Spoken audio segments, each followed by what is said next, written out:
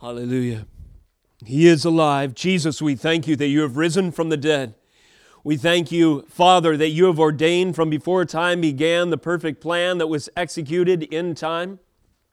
Jesus Christ satisfying the payment for our sins upon Calvary, all the miracles of prophecy and its fulfillment and satisfaction in the once-for-all atoning perfect Paschal Lamb sacrifice coming together at the fullness of the exact moment of your sovereign intervention and your divine predestination.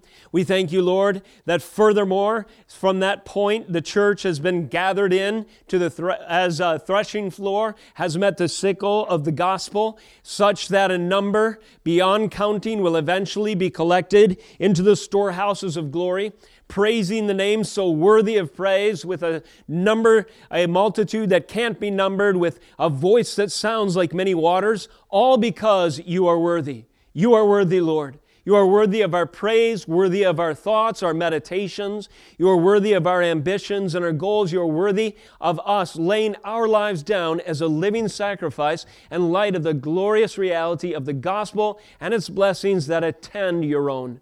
I pray today as we open up your scriptures that you would show us more of the glories that are connected to our hope in Jesus Christ, and recognize the beauty of this plan and the revelation that spans the generations. And I pray, Lord, that we would, as a result of hearing your word today, be more moved to consistently apply, proclaim, and live in light of the truth of your holy word. We thank you, Lord, that your word has the power also to redeem and save the lost. When the Spirit uses the proclamation of the gospel to open the eyes of the once dead sinner, he realizes that he is lost and in need of a Savior, condemned in his sin and hell-worthy.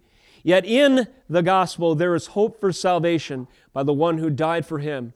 We pray as your word goes forth that you would call the lost to salvation as well, and you would show yourself glorious in reaping one more and one more, Lord, until the fullness of the elect comes in to the praise of your great name. Thank you for these moments we have to share together. And again, we pray that you would be glorified in them. In Jesus' name, amen. Praise the Lord. What a gracious gift and opportunity it is to worship our Lord together. Truly, He is worthy of our praise. And let us praise the Lord by dedicating our attention to His revelation, His Holy Scriptures, by turning to Psalm 113. As you're turning there, I'll give you a title, a brief aim, and then we'll stand once again for the reading of God's Word.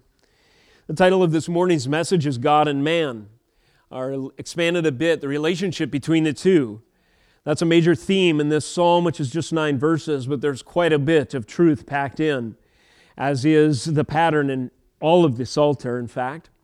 So what is the relationship between God and man, or what are some of the distinctives that help us to understand the differences and the means of reconciliation, where a sinner who is worthy of death and a holy God who is beyond our comprehension in His beauty, power, and glory might be in fellowship and communion one with another. The aim of this morning's message, therefore, is to reveal glories of God and sinner, the glories of God and sinner reconciled, to reveal glories of God and sinner reconciled. So God is glorified in the reconciliation of Himself and sinners.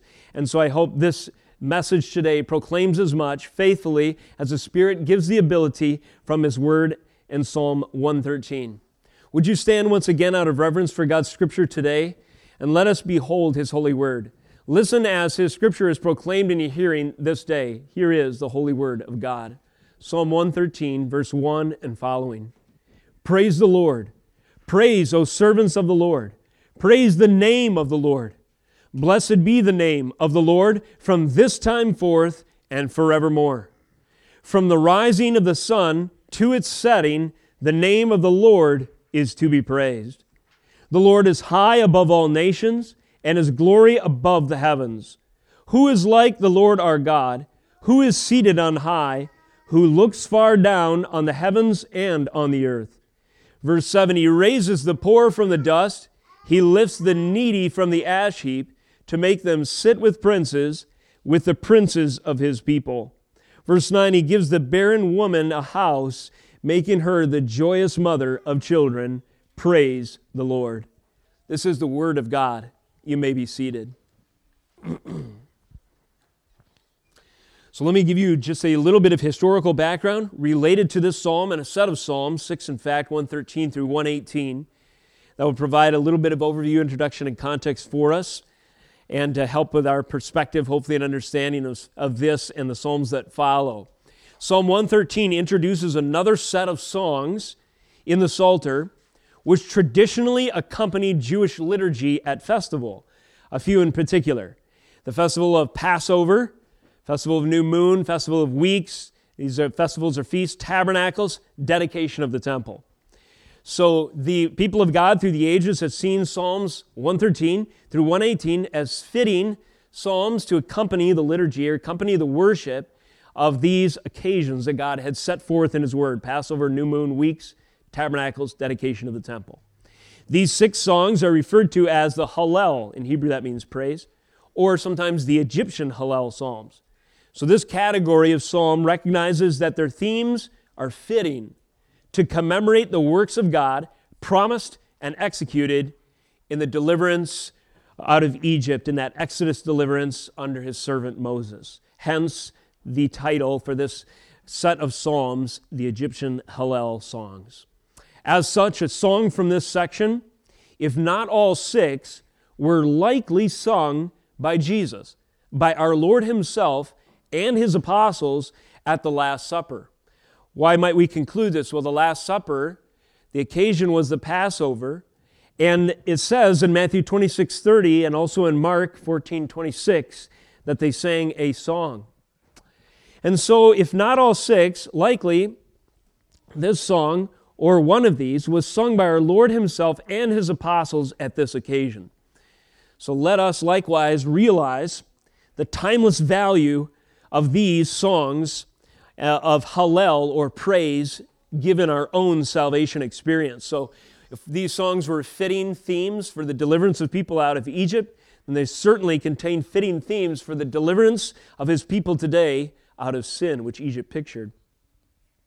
Our Lord and Savior is exalted in these very words, and He likely led His first disciples in a worship service singing Psalm 113 in anticipation of His Calvary work of deliverance as the true Passover lamb, soon to be led to the slaughter for our sins, thereby would secure our communion with Him. Isn't that a glorious thought?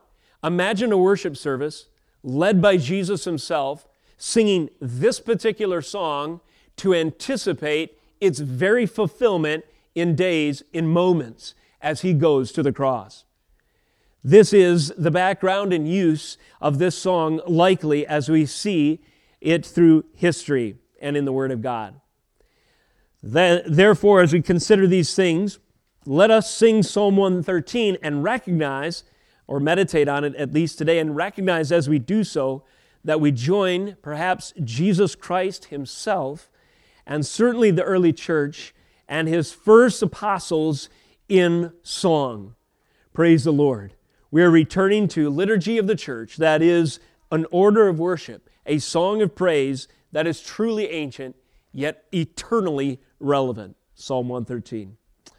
Let me give you a heading and 3 sections that we'll consider Psalm 113 in today. Here's the heading. Psalm 113 presents 3 situations describing the relationship between God and His people. 3 situations that describe the relationship between God and His people. Situation 1, our due posture relative to God. How ought we to live, react, act, praise relative to who God is? That would be situation 1, our due posture relative to God. Situation 2, God's position relative to us. There's a perspective points that help to clarify the nature of God and the nature of man using positional language. And verses 4 through 6, they really emphasize this, God's position relative to us. Then final situation describing the relationship between God and His people, consequences of covenant between the two. That is to say, the consequences of covenant between God and man. What does the covenant relationship, the reconciliation between God who is so high and man who is so low in his sin, what are the benefits of that relationship? Verses 7 through 9 expound the answer to that question. So let us consider the first 3 verses under this first major point, our due posture relative to God. This is a situation describing the relationship between God and His people. Who God is demands a response from His own. Verses 1 through 3. Praise the Lord, praise, O servants of the Lord, praise the name of the Lord. Blessed be the name of the Lord from this time forth and forevermore. From the rising of the sun to its setting, the name of the Lord is to be praised. So our posture relative to who God is ought to be one of praise, ascribing to Him glory, one of adoration. This brings up a paradox that is at least implicit in the text. And I want to point this out because both our sin nature and our modern culture would find this to be contradictory, but it is not. What is a paradox? Well, it's something that appears at first glance to be unrelated, but on closer examination, there's a surprising relationship. So here's the surprising relationship in verses 1 through 3. Adoration and submission. Listen, verse 1, praise the Lord, praise, O servants of the Lord. So what is the relationship that we have with the Lord? He is our master, we are His servants. This is a relationship of submission. This is a relationship of God recognized as the higher authority, our Lord, our sovereign, our King. Yet today, it is not common to think of one in power over us as one whom we adore, one whom we love. And why is this? Well, it's because of the radical, if you will, egalitarianism that's so popular in our culture. What is egalitarianism? Well, everybody is super important and a god unto themselves, independent of anything else. You know, we see this in the so-called women's rights movement. Women want to be celebrated and identified as having as much importance and significance and everything else as any man, and they feel that any dependency, perhaps, on the relationship between man and woman that would affect or relate to their importance and dignity and so forth, or even function in society, would diminish them in some way. Hence, the secular women's movement embraces a radical egalitarianism. There is no meaningful connection between human beings and relationship that provides a synergistic, or like a combination that would make the two better as a result of the relationship. Well, and man is the same way with respect to God. We live in rebellion against the sovereign over us. We prefer to be our own God. We have bought hook, line, and sinker, in many cases, the first lie in the garden. You can be as God. This is radical individualism, radical egalitarianism, or autonomy, seeking to be a law unto oneself. That is to find dignity, identity, and freedom solely in who you are. Are we not obsessed in this culture with dignity, identity, and freedom? But we look for it only in one source, in me. I am important. I ought to be free, and my identity is in me and who I choose myself to be and who I am. So you better accept me on those terms, and I'm not going to submit my claim to dignity, identity, and freedom to anyone, least of all my Creator. That's the heart of rebellion, so common in a radical egalitarian culture. Psalm 113 commands us to repent of this posture. It commands us to recognize the due posture relative to God. He is our sovereign. We are His servant. But this is a glorious relationship, not one we should reject. We should consider that we're less important as a result of it, or we're oppressed or a victim because of it. No, this is a relationship of adoration and submission. The two go together. We are servants. We are slaves of Jesus Christ, who praise and adore our Master because He has died for us. He has stooped low to pay for our sins. This concept is lost on us often in the modern age due to these influences I mentioned before. Nevertheless, Psalm 113 provides a corrective. Adore and submit to your Lord.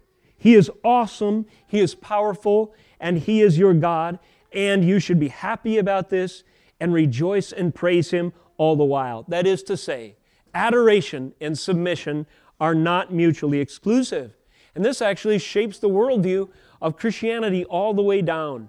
You see, there's tension in marriage, understanding the relationship between submission, between a husband and wife, and so forth, Ephesians 5. Between parents and children, Ephesians 6. Between the church and its varied graces and its order and structure, in Ephesians and other verses. We are all combined parts, as it were, connected to the head. You see, these relationships within the ordinary Christian life are defined by adoration and submission to the Lord, and then to some degree that pattern is reflected in the rest. So is it any wonder, in an age where we reject an adoration of a power or authority over us, that we also have the understanding of marriage falling apart, or the understanding of biblical discipline and submission of parents to children falling apart? One example. So this is a dramatic one, but it's very important because it's featured on the most prominent stage in our culture in some measures, and that would be in Congress itself. So recently, I don't know if you saw this clip, but Senator Rand Paul was interviewing the appointed, if I understand it correctly, Assistant Secretary of Health, who identifies as a transgender woman. I think that's correct. Biologically a man, identifying as a woman and dressing as a woman, and so on and so forth. And the point of Rand Paul's questioning was to say, do you in fact stand by your prior statements that an 8-year-old, independent of his parents, should be able to choose his gender, and that a doctor would prescribe a life and physiologically permanently altering hormones to quote-unquote change their gender independent of their parents' wishes? Why would something like this even be featured? Why is this radical perversion or upending of the created order featured on the most prominent stage in our culture? Why? Because we are radically disobedient to Psalm 113, 1 through 3. And we have become upside down and wholly given over in many cases to our sin, and we are an example, we are an object lesson, we are an illustration of Romans chapter 1 as a result. Worship and serve the creature rather than the Creator. Give ourselves up to a perversion and redefinition of all of God's basic order that He has prescribed. So what is the cure? Return to the Scriptures, praise the Lord, adore, and submit to your Creator, who has ordained a law whereby society and yourself are to be rightly ordered, who has ordained a way of salvation so that transgender individual might repent and return to the Lord, acknowledging His authority over that and acknowledging that in Him is healing of our sin and even the worst offenses against Him. Unless we point too many fingers outward, let us point them in. Ourselves and our sin and our radical rebellion to any degree that we have not adored and submitted to the Lord, there is freedom in Him as well. And so we return to the Scriptures and we heed the command, praise the Lord, O servants of the Lord. Self-identify as a servant and a slave of Jesus Christ. Who are you? Self-identify as a slave of Jesus Christ. Why don't you put that as your, whatever you guys do on Facebook and whatnot. That would be a way to start a conversation that would shift from this radical rebellion back to a biblical category. Our posture relative to God. The Lord deserves limitless praise. Verse 2, blessed be the name of the Lord from this time forth and forevermore. He is deserving of limitless praise. What does this phrase, the name of the Lord, refer to, and what does it mean? Well, a few things. I'm often saying this in reference to God's glory, but it can be also applied to His name, His worth, His works, and His attributes.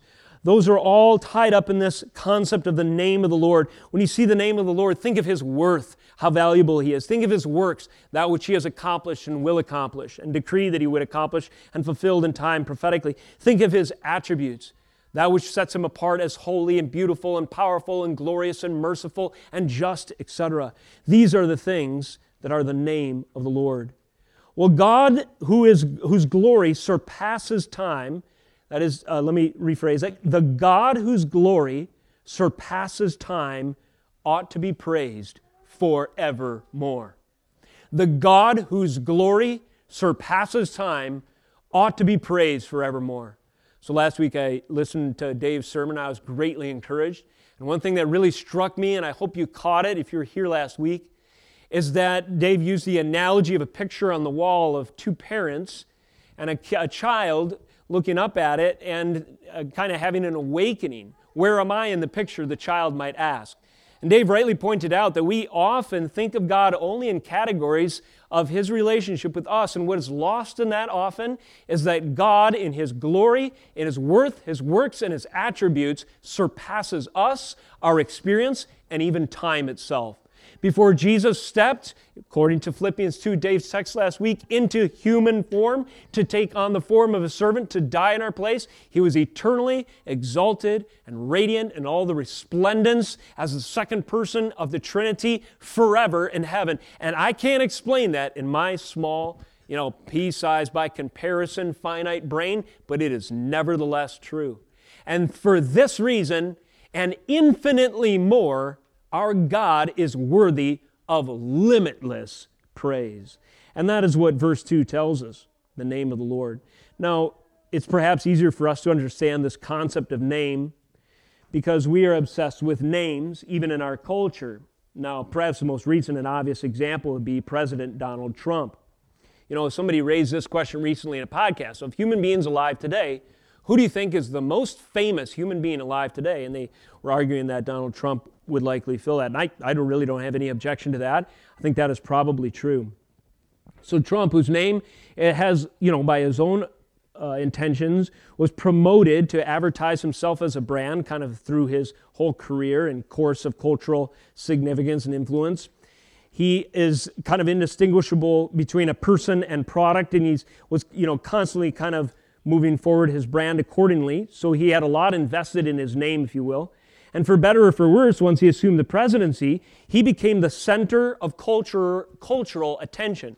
Love him or hate him, for a while there, Trump was the center, if not now even, of cultural attention. And so this illustrates this idea of name. It refers to, again, someone's character, ambitions, reputation, their renown, rightly or wrongly, and so forth. And so in the case of someone like Donald Trump, his name became very famous for this period of time. But that window is limited, and his name is likely fading in the consciousness of American culture even now to some degree. And no matter how influential and famous an individual is, we might mark them, in our history books, so on and so forth, but there is no one who will enjoy limitless and eternal renown, that is, worthiness of being recognized eternally. And there is no one who will be recognized with a limitless, as far as a mere human being is concerned, praise, except for one. And this is our Lord. And here's the application. If you in your own heart, or you see in culture a temptation to elevate another name, like a political figure, culturally important individual, or anybody else, to dominate your thoughts and your attention, or be the center of your meditation, or the culture being fixated on it, it's pretty easy to know what to do to call for repentance. To point beyond for a lot of people, it's just themselves, by the way, back to my first point, that fits into this category. Repentance, according to Psalm 113, is to look beyond these individuals and look beyond oneself and to recognize that from the rising of the sun to its setting, there is but one name that is deserving of the center of our culture's attention, or an individual's meditation, or the investment of their hopes and their security into the future, and that is the name of the Lord, who surpasses time, surpasses history, surpasses our experience, and He will be and ought to be praised from this time forth and forevermore. So let us be growing in our call to praise the one who is deserving of limitless praise. This is the posture due our Lord. This is a situation these first three verses, it's a situation describing, as we've said, the relationship between God and His people. And when we realize how majestic and awesome God is, we ought to repent of replacing ourselves or anyone in place of Him and recognize that He alone is deserving of limitless praise. To illustrate this one step further, there is a metaphor regarding the sun in verse 3. From the rising of the sun to its setting, the name of the Lord is to be praised. This is a metaphor or a picture of scope. So, who is called to praise the Lord? Everyone whom the sun's rays touches. This executive order to praise the Lord is absolutely binding and authoritative. And the power of God's authority is connected to His power to judge you if you disobey.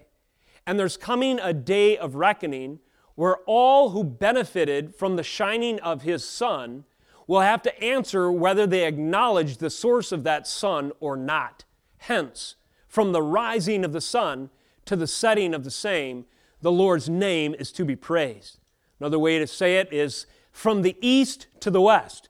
As far as you can travel, the limits of human habitation on this earth, the Lord's name is to be praised. So this executive order that Psalm 113 opens and closes with, praise the Lord, who does it apply to? Only Christians? No.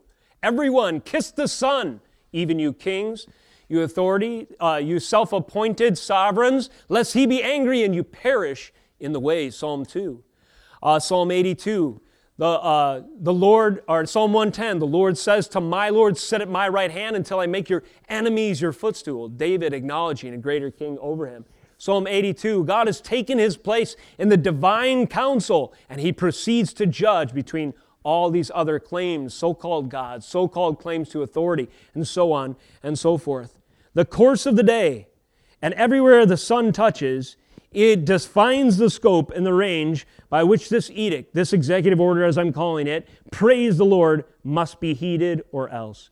It is issued to all who have been touched by the rays of the sun, and they are indebted to Him for every moment of the day. Would we be alive? How long would we live without the sun? And of course, moments, maybe less.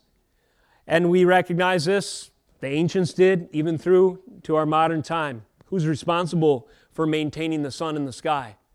The incredible nuclear fusion or whatever powers that incredible heat and light source has been ordained, set in place, and maintained in the providence and in the creative power of the Almighty God. Do we honor Him? We ought to. Everyone under the sun, praise Him, because you wouldn't be alive if He hadn't given you life and sustained you by these means and others in the first place. So that's situation one, describing our relationship between us, and the Lord. It describes it outlines a posture or a due posture, a condition of heart, a mentality of the soul, a worldview, and a conviction of the soul relative to who God is. Second major point, God's position relative to us, verses 4 through 6. Now these verses begin to show the difference between where God is situated and where we are, using poetic language to reveal it. In verse 4 we have the following. The Lord is high above all nations, and His glory above the heavens. Who is like the Lord our God, who is seated on high, who looks far down on the heavens and the earth?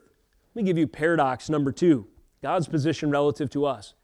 Now these two ideas are lost on the modern philosopher, but they can be found by those even with childlike faith. And they are these. God is both holy and personal. God is holy, completely set apart, in the Latin is sui generis, in a class all to Himself. Sometimes see that phrase in theology and so forth. God is completely set apart in His power, in His glory, in His worth, His works, His attributes, as we said before, yet He is personal. The philosophers through the ages have struggled over this idea. If God is truly glorious and other and holy as it were, how can He be known? And many have concluded, well, indeed He can't. There are even so-called Christian philosophers who have come up with this idea to try to bridge the gap between God's holiness and our experience. They cannot and will not do it. Philosophy will not bridge the gap. The man's towers of Babel will not bridge the gap. But there is a way the gap is bridged, and that is by God Himself accommodating Himself to man. And this is what Dave was preaching last week as well. In the providence of God, Philippians 2 is a cross-reference you might see in your own scripture. These verses that we just read speak not only of God's position relative to us, but how God builds a bridge across that immeasurable chasm in His what's called condescension, stooping low, revealing Himself to us, so on and so forth. So that's the paradox that we see here. God is transcendent, He is above, He is surpassing, He is over, and He is immanent. That means He can be personally known and experienced by His people. This is the consistent biblical teaching, too profound to be grasped by the mere intellectual, but can be experienced through those with childlike faith, even the children who welcome Jesus in the triumphal entry, saying, Hosanna, blessed is He who comes in the name of the Lord. the holy God who spoke them into existence and his entire world by the word of his power has accommodated himself to the needs of man's sin on a colt, the foal of a donkey. Incredible picture. God's position relative to us. We understand it more deeply, don't we, when we realize he is above the nations. Do you believe that? Now, we confess as much in the abstract, but do we believe that God is high above all nations? I mentioned Psalm 82 before, and a little further if I can remember it. God has taken his place in the divine council. In the midst of the gods, he holds judgment. How long will you judge unjustly and show partiality to the wicked, Selah? Now in that picture, I want you to, so Star Wars fans in the room, kids, are you Star Wars fans?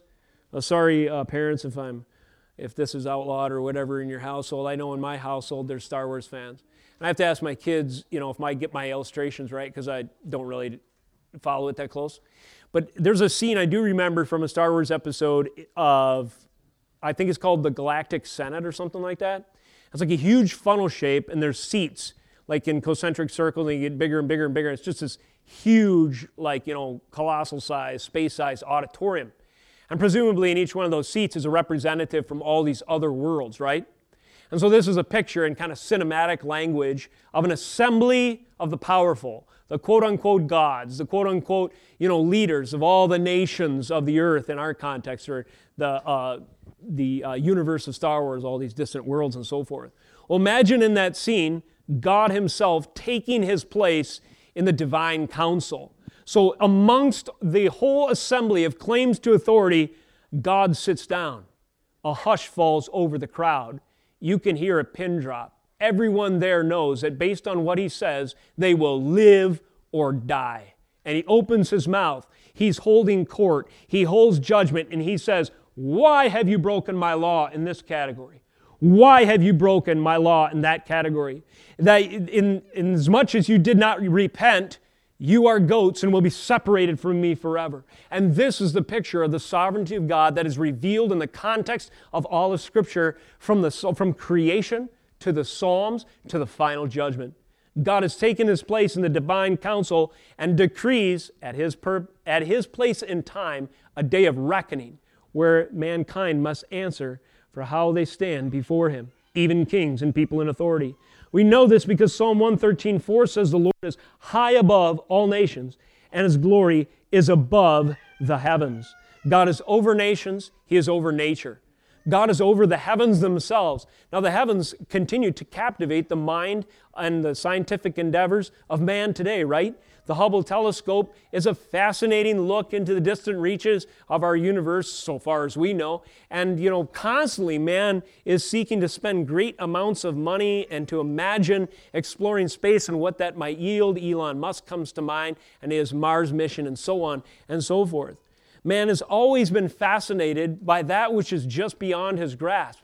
And the more that we've come to understand the space above us, the more we've come to understand it's bigger than we first imagined. It's perhaps unfathomable to us. We simply don't know. There's no way we could sit down and count the stars. And the Scriptures knew this. God, the author, knew this. He said as much and then declared, he is above all that we can see and whatever we can't. That is pictured in the Hubble telescope and the furthest reaches of Voyager spacecraft and whatever technology we can muster in the future. He is above nations. He is above the heavens.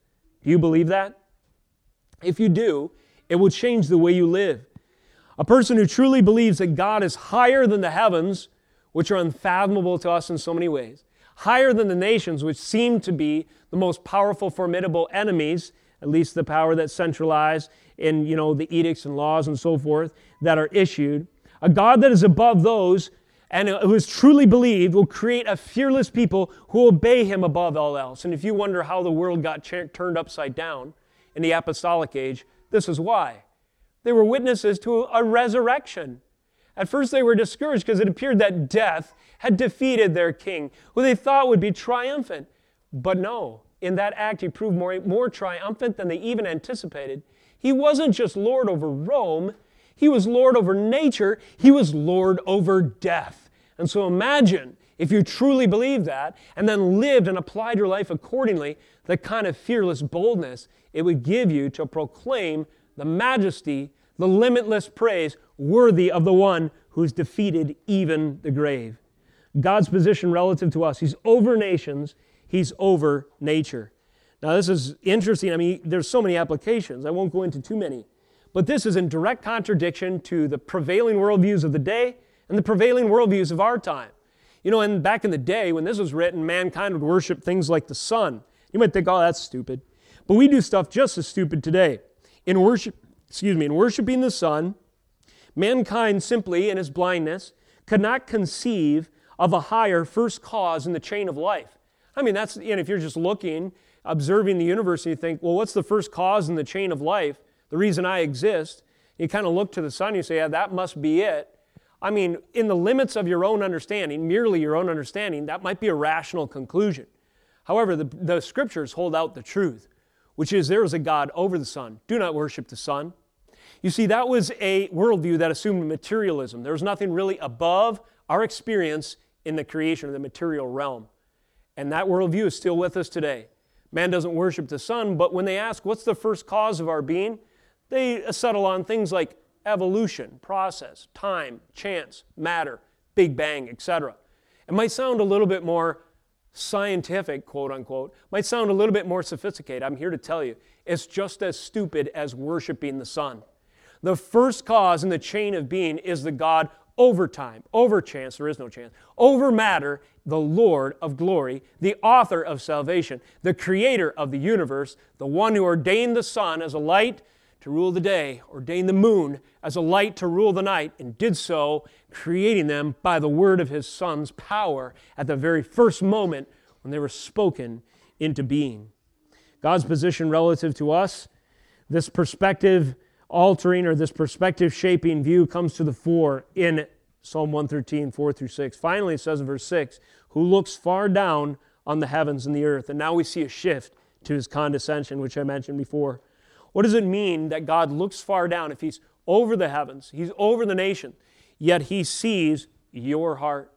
So there's a judgment specificity that's indicated here. Remember, we've been going through Genesis, and this positional language is used with reference to God visiting judgment on the Tower of Babel. God comes down, as it were, positional language is significant, and does an investigative judgment.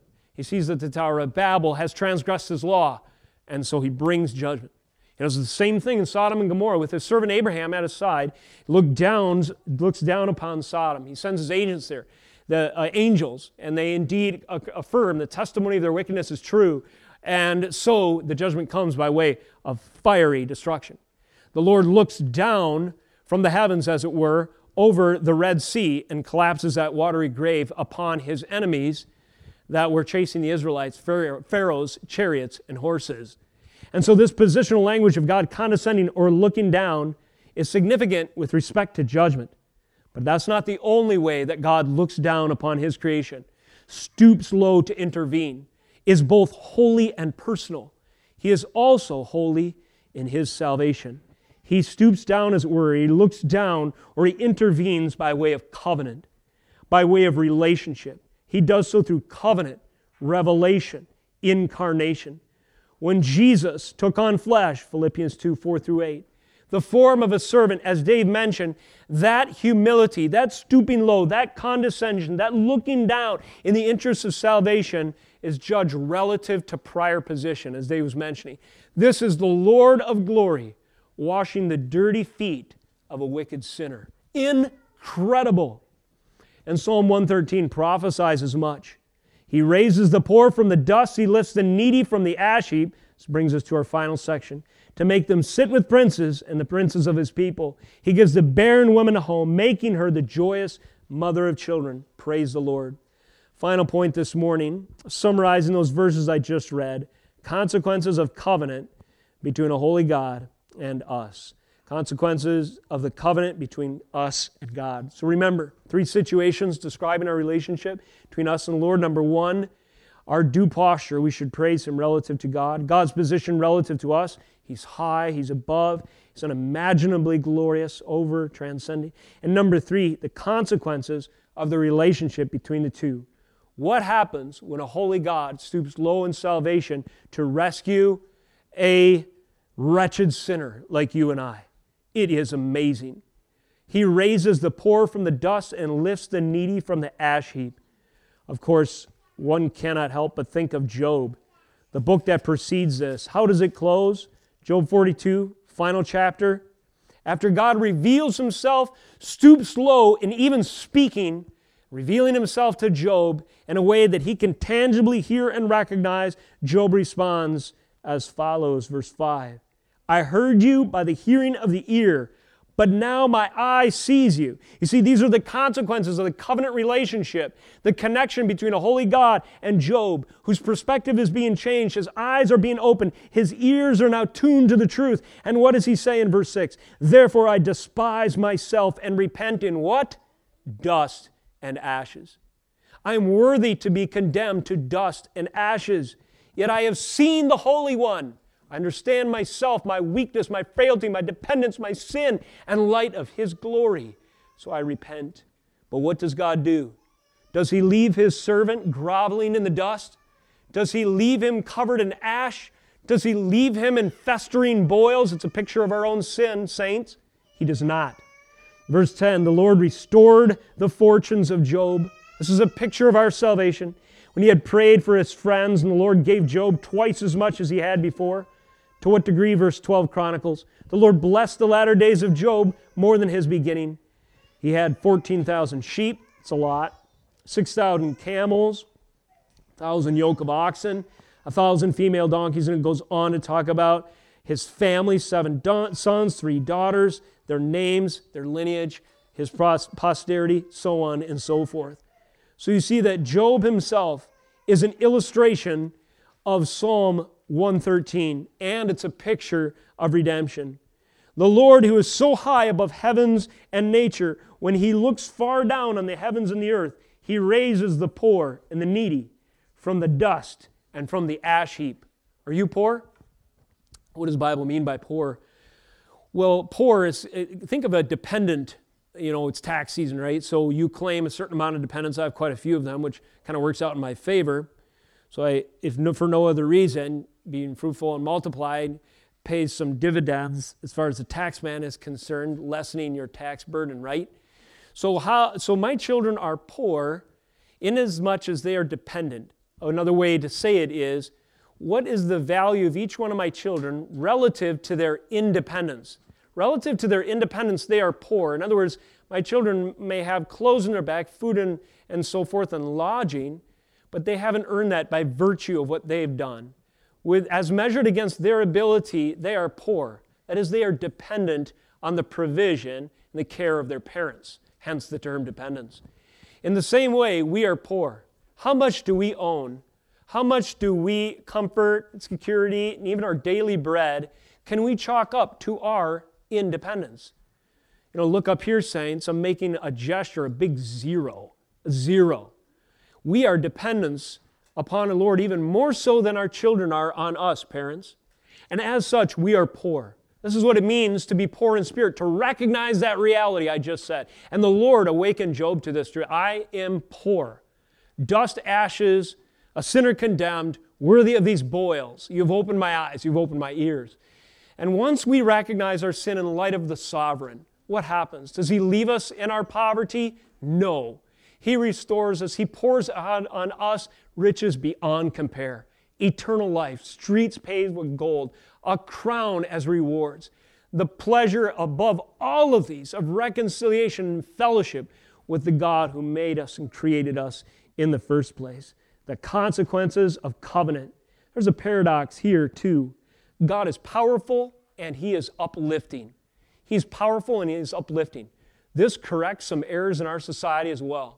Neo-Marxism, I don't know if you're familiar with that term, but there's this idea popular in culture that all power must be distributed absolutely equally, otherwise somebody is a victim. False. It's false. The Word of God says as much. God is powerful and He's uplifting. Are you a victim of God because He's powerful? No. God has distributed His power with disparity, if you will. And this is, again, like we said before at the beginning of the message, this is a reality in the world that He has created. This might be a paradox for us, but as we understand it in the truth of Scripture and get our mind right, it becomes glorious. What is power according to Scripture? Or you could say leadership. Well, in part it's this. It's to bear the weight of responsibility even at the cost of self-giving. To bear the weight of responsibility even at the cost of self-giving. Our Lord said that we should be a leader like Him in laying down our life, serving those whom we are called to lead. This is a good picture of godliness and marriage. Husbands, you lay down your life in providing for your family. Your schedule is ordered in large part by the demands that your family needs for you to be productive. This is a minister. How does he know he's not a hireling? If he would do it for free, basically. I was given that wise counsel by a pastor years ago. And so if he would be willing to set his own comforts aside and even take a salary cut in these days in a dark culture, there might be a lot of bivocational, pastors going on and so forth.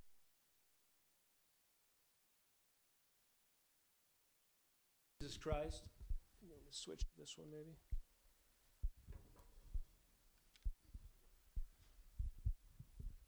Check test.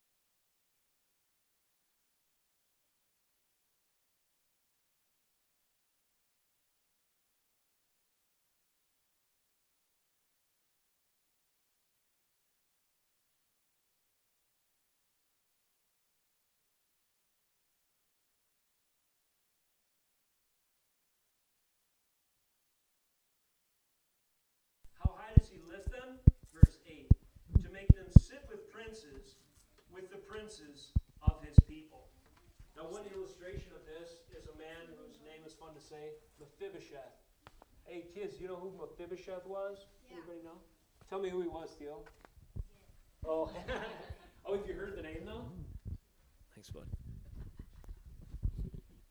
Who's heard the name Mephibosheth?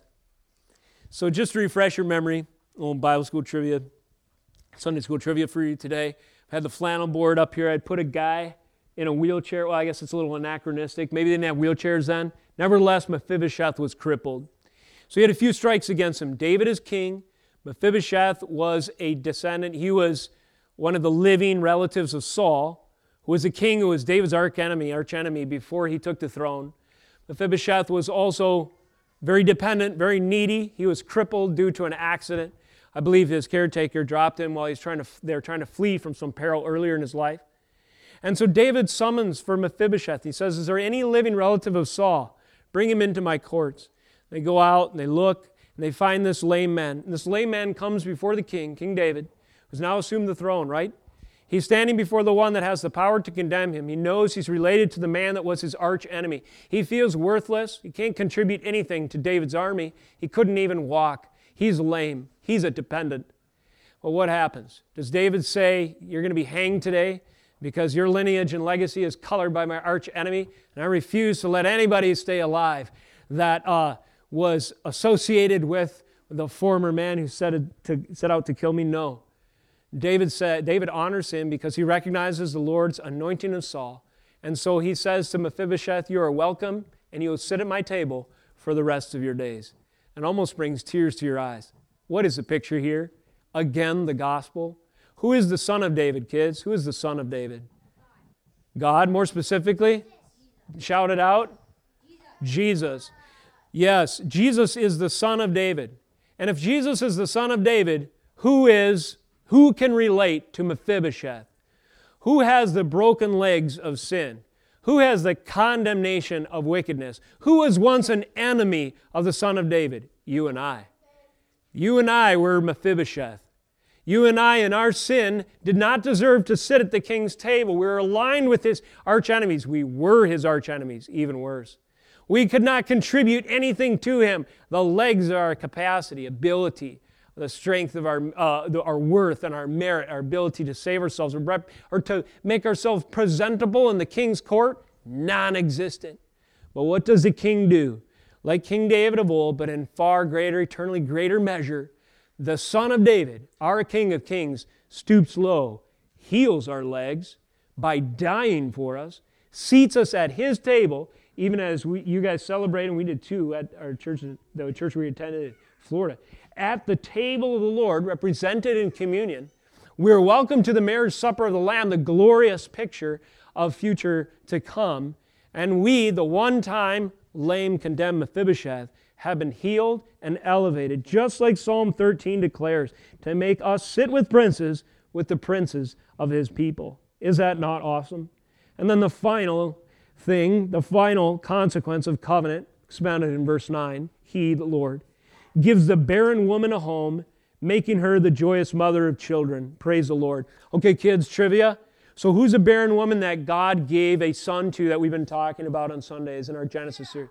Very good. Thanks for shouting it out. And who is the son of promise? Shout out the name. Isaac. Very good. Now, kids, can someone name another barren woman in Scripture who God gave a kid to? Sarah's one. Can someone name another barren woman who God gave a kid to? Hannah. Excellent. Hannah, her song of worship to the Lord for answering her prayer to give her a son in her barrenness was our worship text today, 1 Samuel 2, 1 through 10. And again, we don't have time to go there, but I encourage you this week, study that text. It dovetails Psalm 113 perfectly. The barren woman, Hannah, cries out. God gives her a child in her barrenness, makes her the joyous mother of children. What does she do? Offers her son as an offering of sorts back to the Lord, almost like a picture that we'll study more next week of Abraham and Isaac, and a picture of Christ to come and so forth. But this was a picture of something that would happen in the future. God would give more barren women children. Elizabeth, who would bear the prophet who would go before the Lord, was barren, and God opened her womb. Mary was a virgin, again, not having the physical capacity to conceive under those circumstances, yet God did a miracle, and this was the most powerful and incredible birth by miracle of all. And that is what is pictured in these more shadowy prophecies of old. Even Genesis 3:15. One day, the seed of the woman would crush the serpent's head. Fruitfulness and hope for salvation are connected in Scripture. Even through childbearing, salvation will come. What is pictured here? Well, the womb is the very means and vehicle that God used through history for multiple things. One, to create more images of God to worship Him. Two, to be obedient to the first commandment, to be fruitful and multiply and take dominion over the earth. Three, as a vehicle for the incarnation of Jesus Christ, to condescend, to stoop low, to take on flesh, and to dwell among us. Incidentally, is it any wonder that the devil hates the womb so much? And why abortion is so popular in our land? And it has retained the sort of sacred ritual status, the sacrament of the rebellious. Why? Because the womb represented the fruitfulness of the woman who is submitted to the Lord, even as pictured through history, and evident even in our experience in some representative measure, was the vehicle whereby the image of God comes into the earth, where souls are populated for the kingdom of God, where Jesus Christ would enter into our experience, and so on and so forth. So Psalm 113 recognizes the joy of this, the beauty of this, the power of this by saying, He, the Lord, opens up the barren womb and makes the woman who one time was sorrowful, lonely, and unable to affect her condition, like Rachel, Sarah, the wife of Manoah, mother of Samson, Hannah, Elizabeth, and so forth, making all of them the joyous mother of children. Praise the Lord. What are these? These are the consequences of the covenant between God and us. When He looks down, not to judge, but in Christ to save, it is incredible. We are lifted from the ash heap of our sin. We're healed from the lameness of our rebellion. And we are made fruitful unto even gospel spreading across the whole world as a result of His glorious plan of salvation. Thus, through new birth, many new children of Abraham, so to speak, as the scriptures say, are being born as the gospel goes forth and people repent and believe all across the whole world, thus fulfilling words from Psalm 113. He is high above all nations, has glory above the heavens. From the rising of the sun to its setting, the name of the Lord is to be praised. He raises up the poor and the needy from the dust and the ashes. He makes us to sit with princes, even at the right hand of Christ himself. That posh positional language the New Testament expounds. With the princes of his people, he gives the barren woman a home and makes her the joyous mother of children. Thus, by way of the seed of the woman, unto us was born a Savior, Christ the Lord.